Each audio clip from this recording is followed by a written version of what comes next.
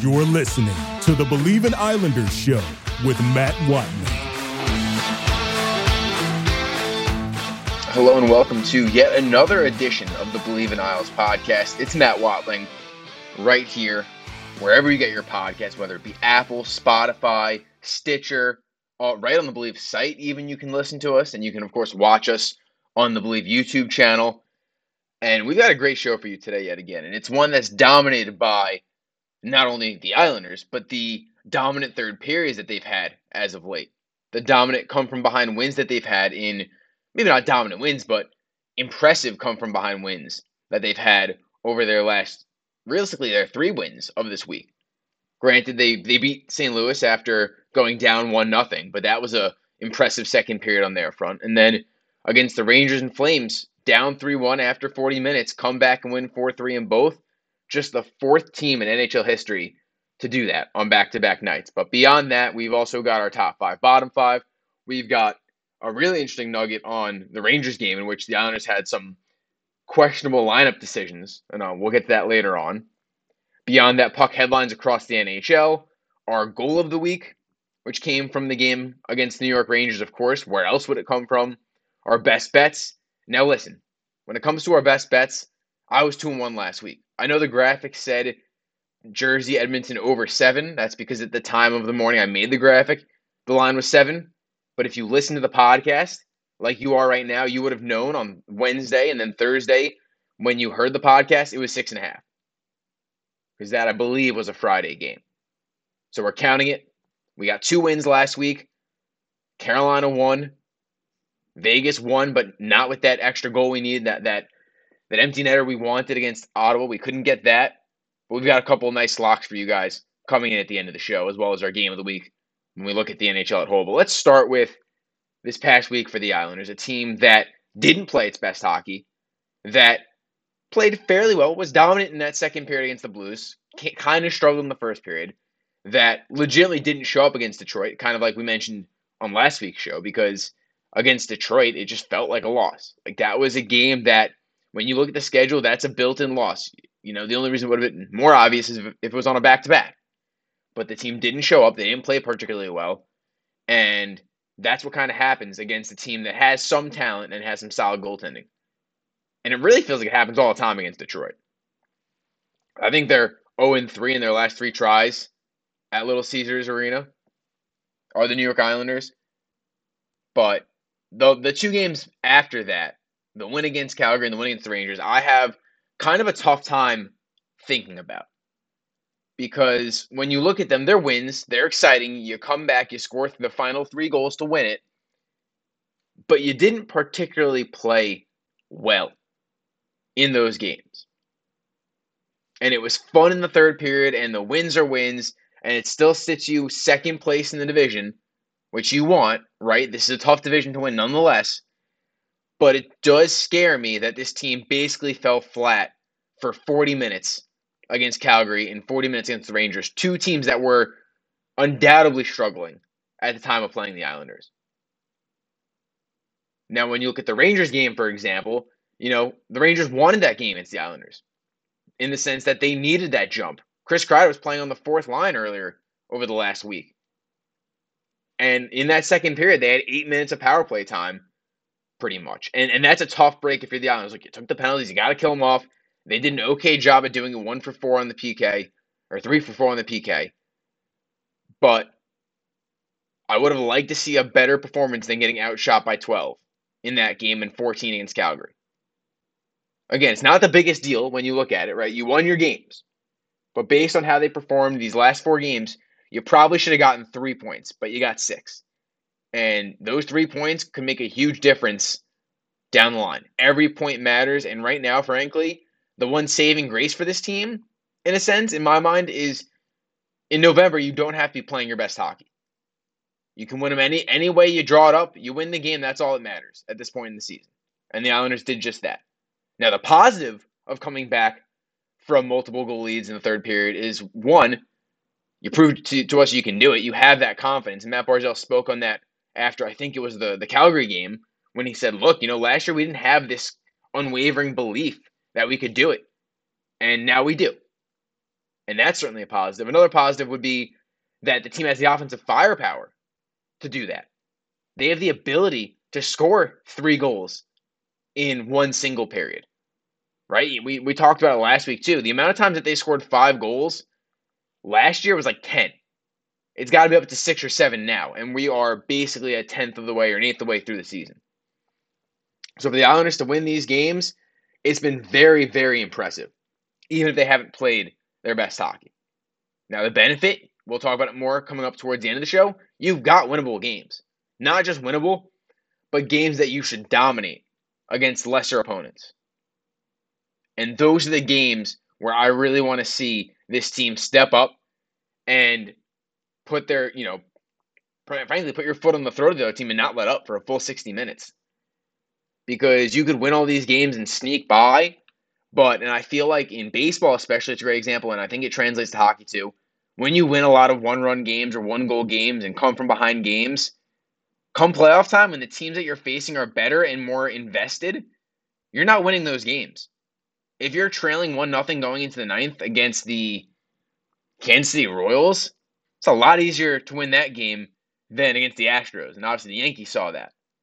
And to bring it to the ice for the Islanders, rattling off 4 straight against Jordan Bennington in that second period, or Jacob Markstrom, who's really struggled this year in Calgary, is a lot easier than doing it against a guy like Freddie Anderson in the playoffs. Or if you want to go to the point of, I want to say Shesterkin, but obviously you kind of did it against him, right? He's like 1-7-1 in his last 9 games against the Islanders.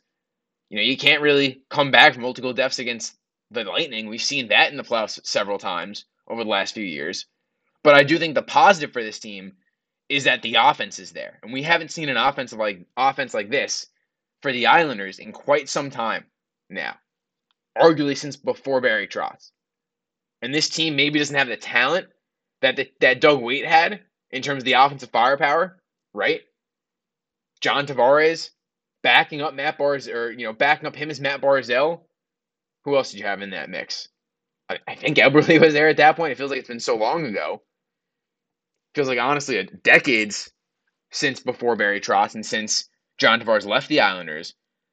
But now you maybe don't have the offensive skill, but you have a lot of skill on your back end. And that's what's been so impressive for this team continuing to produce offensively, is that back end has an offensive skill set that even Adam Pelech delivered against the Rangers, scoring in that third period. The mentality of this team is aggressive. It's attacking. It's not sitting back and waiting to take our chances. It's grabbing the bull by the horns and making those chances. And that is something that this team hasn't had in quite some time, and that is something that championship teams have. The championship team pushes the pace. They don't let the pace come to them. The Avalanche fly for a full 60 minutes every single time come the playoffs. They did it last year. The Lightning have done it the years before that. And the faster teams, the more aggressive teams that play the puck and control it and can get a save from their goaltender and can get a block from a key defender, those are the teams that win. And right now, while the Islanders haven't played the full 60, they have that instinct. And I haven't seen that in this team in quite some time. And that is a big, big positive for the Islanders moving forward in this season. And we teased it earlier. But the lines to start the Rangers game, I had some questions. Obviously, it was Cal Clutterbuck who is injured. He seems to be day-to-day. It shouldn't be anything more than that. But the lines were as followed against the Rangers. It was Anders Lee, Matt Barzal, and Soshnikov. And you say, okay, I can see that because Soshnikov kind of gives you a little speed. He's got a little burst of energy. He's got maybe not the best hands, but he can skate with Barzal. And I think that's important for this line where maybe you let him fill a lane. All of a sudden you create some space for Anders Lee or for Matt Barzal to do his magic. Second and third lines were fine. It was Bo, Nelson, Bailey, Parise, Pajot, Palmieri. Now, if you were reading these lines like I were, and I was at work for the first period, so I couldn't quite watch the entire game back on Tuesday, but I got a text from my buddy, and it said, fourth line, Martin Cizikas and Oliver Wahlstrom. And I thought to myself, what the hell are we doing? Didn't we just see this last year? Oliver Wahlstrom, fourth line, doesn't play that kind of game. He's not a physical guy. He's not a play in your own zone, kill clock kind of guy. What are we doing here? And by the end of the game, he ended up playing with Matt Barzal. And that's the most important thing. If you want to give him a couple shifts on that fourth line to just re-engage him into what you want from him, look, would I have done it against the Rangers? Probably not. But it happened, and it worked out. You know, Lane Lambert seems to be happy with his play. I'm certainly happy with how he's been playing. And I don't love plus minus as a stat at all, but I think it's kind of interesting if we just pull up Oliver Wahlstrom's numbers. And look, obviously everyone's inflated because the team is doing very well. But Oliver Wahlstrom has a plus minus of +6. And again, it's a small sample size. But for him to not be on the ice for as many goals as he was last year is a very big positive for a guy that is currently playing right around 12 minutes. Now, would I like to see more from him? Yeah, I think I would, because playing only 12 minutes, he's got to be leading the league or close to it in expected goals per 60 or goals scored per 60. He's got 4 on 13 games played, and he's playing 12 minutes a game. That's a nice little streak for Oliver Wahlstrom. A nice little, surge for guys not playing a lot of minutes, who hopefully can develop into a guy that plays 15 minutes a night. Like, when you look at this roster, there aren't too many wingers that should be playing more than Oliver Wahlstrom. And right now, the only ones that are not playing more than him is Cal Clutterbuck, Matt Martin, and, Svechnikov, Johnson, and Bells, who isn't on the team anymore. So if I'm the Islanders, I'm looking to get Oliver Wahlstrom a little more playing time. Because I'm not going to say he deserves it, because he's got to earn his time, and he's got to play a full, 200-foot game. But he's one of the few guys that can effectively score on this team and effectively have a shooting percentage above 10%. Anders Lee's in that mix because he really seems to dominate when it comes to scoring in tight, and that's a high percentage chance that Wahlstrom doesn't necessarily get. But when you consider how he scores his goals, Oliver Wahlstrom's shot is enough to get you at a 15, maybe even 20% clip on a shooting percentage. One thing that was really interesting, too, that we'll have to address in that Calgary game was the, holy crap, we need to score a goal. And that line that came about with it was Anders Lee, Matt Barzal, and Brock Nelson. And I forgot who it was, but someone that made a very interesting point on that line had mentioned on Twitter that, hey, I wonder if this paves the way for Ratu. And that was something I was thinking of earlier in the season as well, because he's going to be your center. He's basically your first call up to be a center. And if maybe there's not an injury, but if you want Nelson to take some time on that top line and you have some injuries, you move him to that top line with Barzal. Nelson can win the faceoffs from him if you need. That second line center can be Ratu. And then Pageau plays a very good third line and is kind of the super utility type player. He can play on the power play, he can play on the PK, he can play at any situation, and then obviously you have Cizikas. So that's a really interesting nugget that we might see down the line if the team starts to struggle or if you see some injuries. But that line of Lee, Barzal, and Nelson in about 5 and change of 5-on-5 play had created 14 shot attempts to 5 allowed, a .49 expected goals against versus .21. So they're basically doubling up the opposition and then some in terms of expected goals. And they had 4 more high danger chances than the opposition in that short sample size, 4-0. So look, 5 minutes is not a lot of time on the ice together, and you don't want to look too far into the stats, because when you're down a goal, you're hungry, you're hunting for more. The other team's more comfortable sitting back and just trying to clear the zone, and frankly, they couldn't quite do it against the Lee, Barzal, and Nelson line in Calgary. But this is a line that can certainly do some damage if you need to. And you've seen the Penguins kind of stagger Crosby and Malkin on the same line at times. We've seen the Oilers do it with Draisaitl and McDavid, and obviously these guys aren't at that level. However, this is also a smaller version of that line that could work out for the Islanders when they need a goal. Matt Barzal can carry the puck extremely well. Anders Lee can muck it up in the corners. Brock Nelson has a wicked shot. He's close to the team leading goals. I think Anders Lee currently leads with 8, which is incredible to think about, that Anders Lee could be on pace for the goals he has. And I'll try to do the math now really quickly. Wish me luck. Again, should I have prepared this beforehand? Absolutely. Did I? No. But 8 divided by 14 is 0.57. goals per game. Multiply that by 82. He's on pace for almost 47 goals this season, is Anders Lee. So he can muck it up in the corners and creep down towards the net like he did against the Rangers and end up scoring a goal in that game, I should say. Matt Barzal can do whatever the hell he wants. You know what he brings to the table. And then Nelson can be that secondary face-off guy, can be a little, can help in the defensive zone when you need it. He's got a wicked shot. He can move the puck. I mean, this is a fun line that could really do some damage for this team when you need a goal. And with that, we'll jump into the puck headlines. We'll get into our top 5, bottom 5 in just a moment. And then we'll wrap up the show with a look ahead for the Islanders in the next week of games. But to start with the puck headlines, we'll have to start with probably one of the worst stories coming out of the NHL, not only this week, but also this year.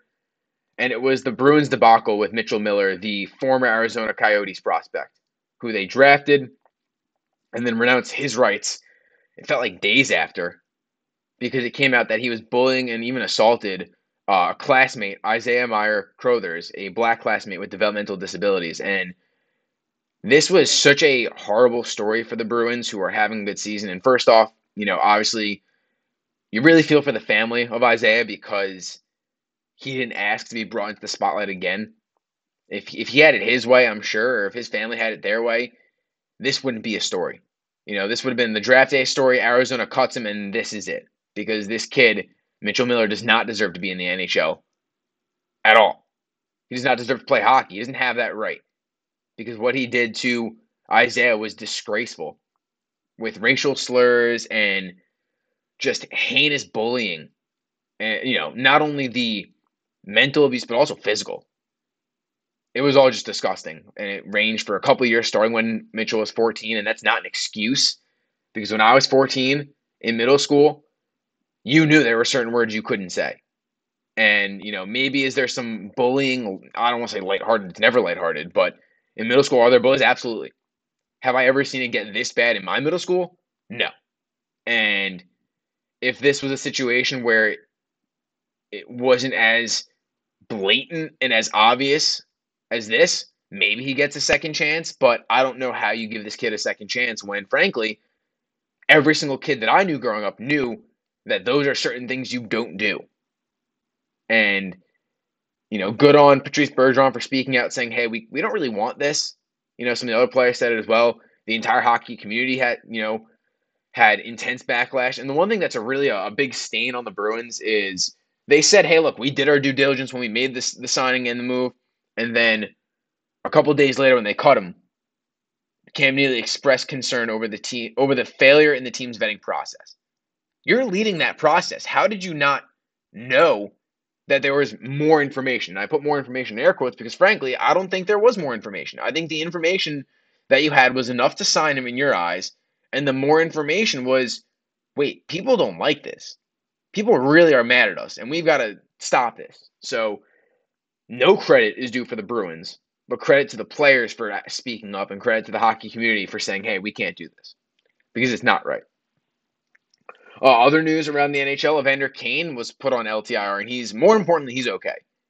He'll be out about 3 to 4 months following a really just gruesome wrist injury. He collided with Philip Myers of the Lightning, fell down, and his wrist ended up getting stepped on by Pat Maroon accidentally. Maroon immediately calls for help, and Evander Kane races off the ice. I'm shocked they didn't stop play because blood was everywhere, pretty much. It was super scary, but fortunately for Evander Kane, fortunately for the Oilers, he's got the injury, but it wasn't more than it could have been. I mean, that's an injury where you could feasibly lose nerves in your wrist, right? It could be that bad. You can lose a lot of blood. You can cut an artery, not an artery, but a vein, right? So a lot of blood, but Evander Kane was okay. The medics responded super quickly. And now, the Oilers will be out without a guy that puts up close to, if not a point per game. And obviously, you're thankful that he's okay first and foremost. But this is a big loss for a team that is good, but they're also trying to, I don't want to say be really good. That's a cop-out. But it's so early in the year. If you don't have your point per game guy, one of your best wingers on the team, you don't really know where you're going to be. And right now they sit in a wild card spot. And again, it's just so early to talk about it because Seattle right now is the second best team in the Pacific. Is that going to continue? Is Martin Jones going to be a 940 save percentage goalie like he has been over the last week or so? Probably not.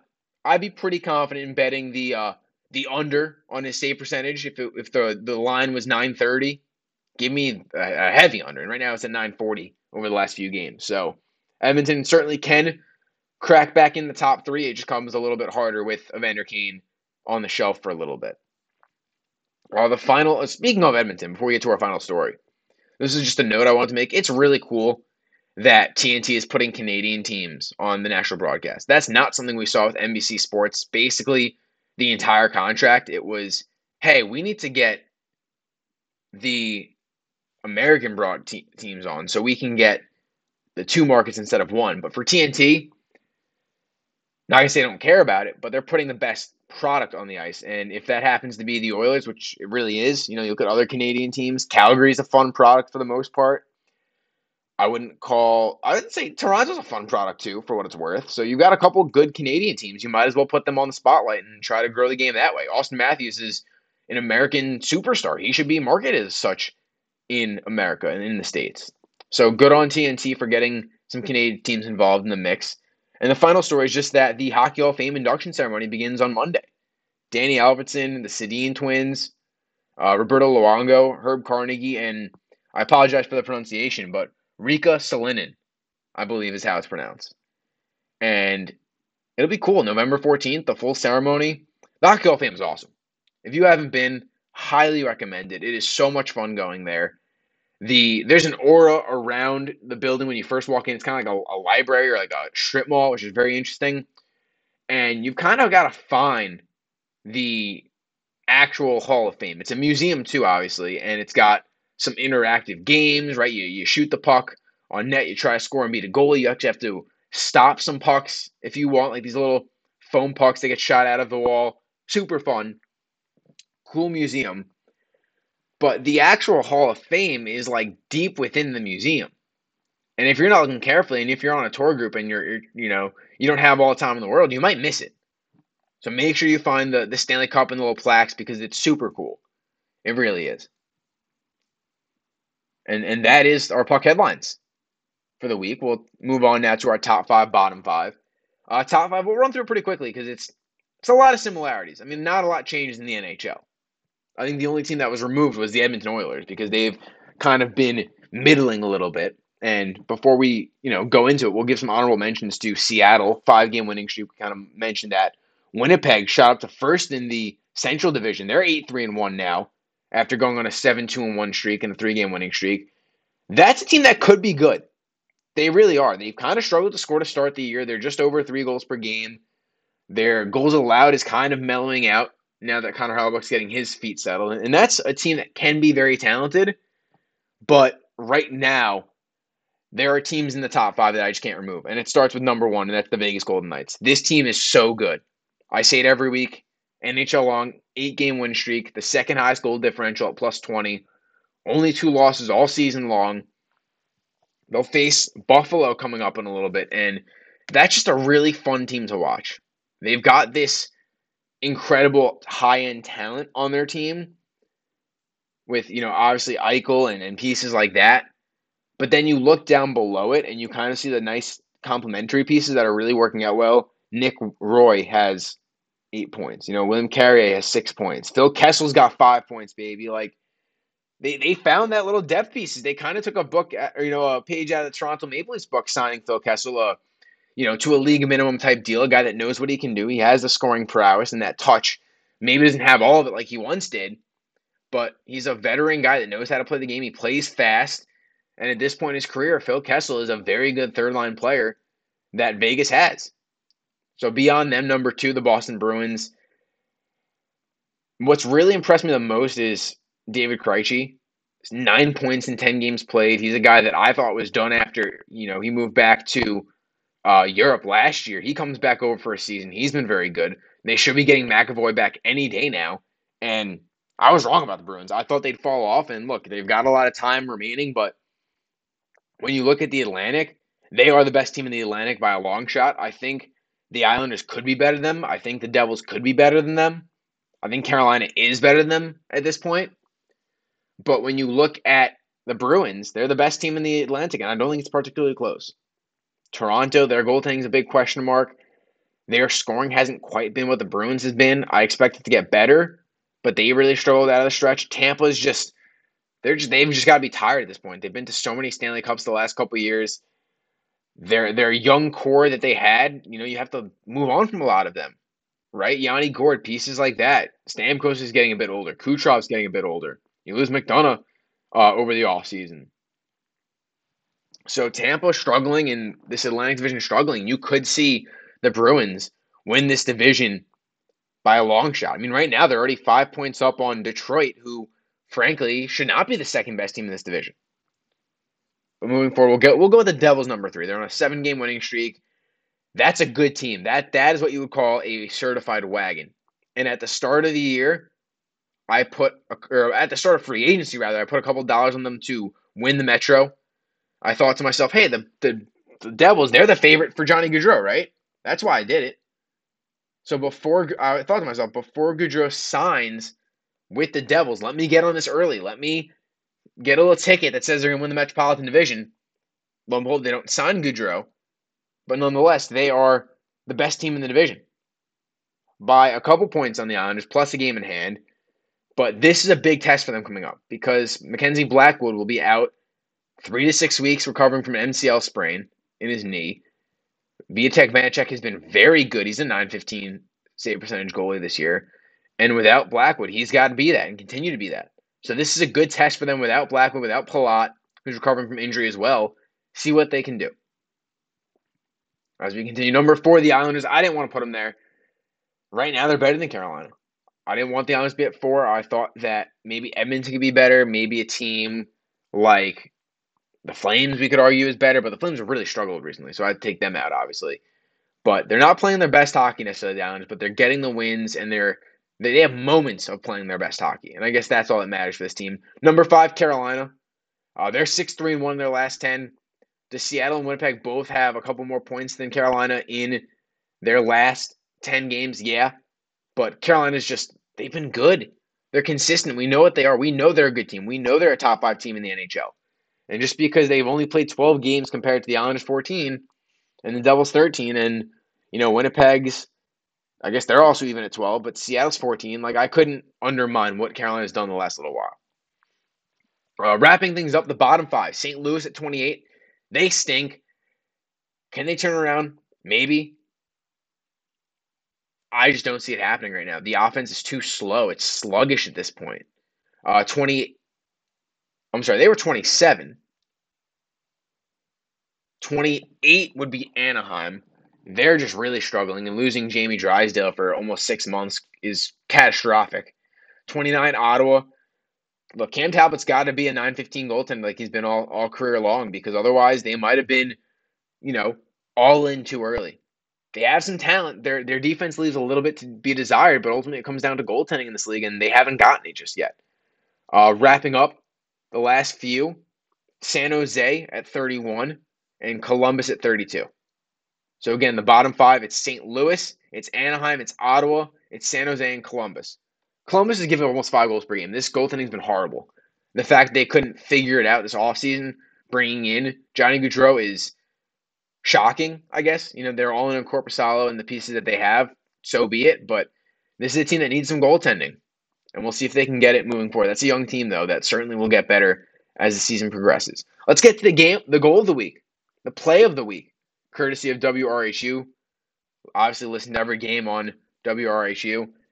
And it's Anders Lee earning the Islanders their second straight come-from-behind win. Islanders hold it in. Romanov, left point to the net. Loose in front, Lee shoots! He scores! The captain buries it from the top of the paint, and the Islanders are back on top! They lead it 4-3 with 5.5 to go! Looking at the week ahead, we kind of teased it before earlier in the show. The Islanders need to, at minimum, dominate 2 of these 3 games and collect 4 to 6 points. It's Thursday, so it's tonight if you're listening to this on a Thursday, hosting Arizona. It's Saturday, hosting Columbus, and it's Monday in Ottawa. And you've got to dominate these next 2 games for a full 60 minutes. These teams are not good enough to beat you. They are not good enough to outshoot you. You have to take the play to them and use your speed and just the sheer talent, because Arizona's got some grit and hard work. They don't have nearly as much talent as the Islanders do. And that's a team that always kind of seems to give the Islanders some struggles. I remember, it must have been years ago when Frans Nielsen scored the game winner. It was like a 2-1 game. Islanders outshot them, felt like 2-1. But they just couldn't seem to put the goal past the goaltender. It must have been Mike Smith at that point. That's the kind of games that you see against Arizona.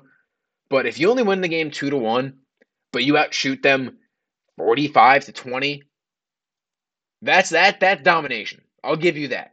Same with Columbus. That's a team that has some scoring prowess, but you've got to beat their goaltending. It's not good. It really isn't. So give me 2 dominant wins. Give me a win in Ottawa too if you can. You're only 4-3 on the road. It hasn't been too great for you. But again, continue to bank wins, put up big numbers. And this is an important week because you've kind of struggled the last little bit. You've pulled out wins, but this is the time to say, hey, look, we're not just a 20-minute team. We are a good team from the very first whistle, and that's what the Islanders need to do here this week, and I think they can do it this week.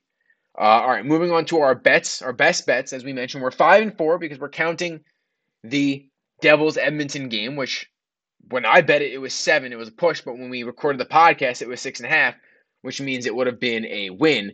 So we're counting as a win. Either way, we made you money in those first 2 because we had Carolina plus 110. And now we look to this week. And they're all Thursday games, so you better be listening as soon as we get this podcast out there early Thursday morning. But give me the Arizona team under 2.5 against the Islanders. It's minus 160, not the best value, but whether it's Sorokin or Varlamov, they're not giving up 3 goals against this Arizona team. They just don't have the talent to do it. They don't have the talent to score more than 2 goals against the Islanders. So give me the Coyotes under 2.5. Another game that I really like is the Colorado Avalanche minus 1.5 taking on Nashville. You could do the money line, but it just didn't give you as great value. You're getting plus 122 on this one.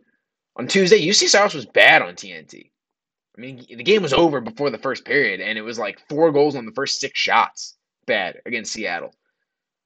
Colorado not struggling, but they're not playing their best hockey right now. I think this is a game that kind of rights the ship for them. And then finally, St. Louis, San Jose, repug game, 2 terrible teams. Give me the over 6. Binnington stinks. The goaltending in San Jose is not very good. They've got some talent. Erik Karlsson's a point-per-game player, so that gives you a goal right there. I think St. Louis's offense can figure it out to some extent. And if not, Binnington gives up 3 goals. St. Louis scores 3, and there's your push. And then you got to get to overtime to get the over. So give me the San Jose St. Louis game over 6. It's minus 110. Fairly decent value there. And we'll wrap things up here for this week with the game of the week. And we've got 2. Tonight, Thursday night, Jack Eichel returns to Buffalo on ESPN+. That is the rivalry what the Islanders fans kind of had with John Tavares, or still have. The constant booing every time he touches the puck. Buffalo's, I'm not going to say good this year, but they're winning games this year. They're winning games. The Buffalo Sabres are. They're above 500. They'll take that, Sabres fans. So that's an exciting game to watch. And then Friday, Pittsburgh and Toronto. These are 2 hopeful teams that want to make the playoffs, that think they can make the playoffs, that have kind of struggled. Now, Toronto is holding a playoff spot, and Pittsburgh's pretty far out of it at this point. They're 7 points out of Toronto, and they are about 5 points out of a playoff spot right now. But they started hot. The sky kind of falling for Pittsburgh. Toronto and their media, they think the sky is falling, so that's an exciting game to see who can kind of get back on the right track. But with that said, that'll do it for this week's episode of the Believe in Islanders podcast. Thank you for listening. Make sure to follow us on Twitter at Believe in Isles. Follow me at MattWatling99. If you have any questions, feel free to hit me up. I'll answer them. I love chatting Islanders with everybody. And we'll see you guys next week right here on the Believe in Islanders podcast.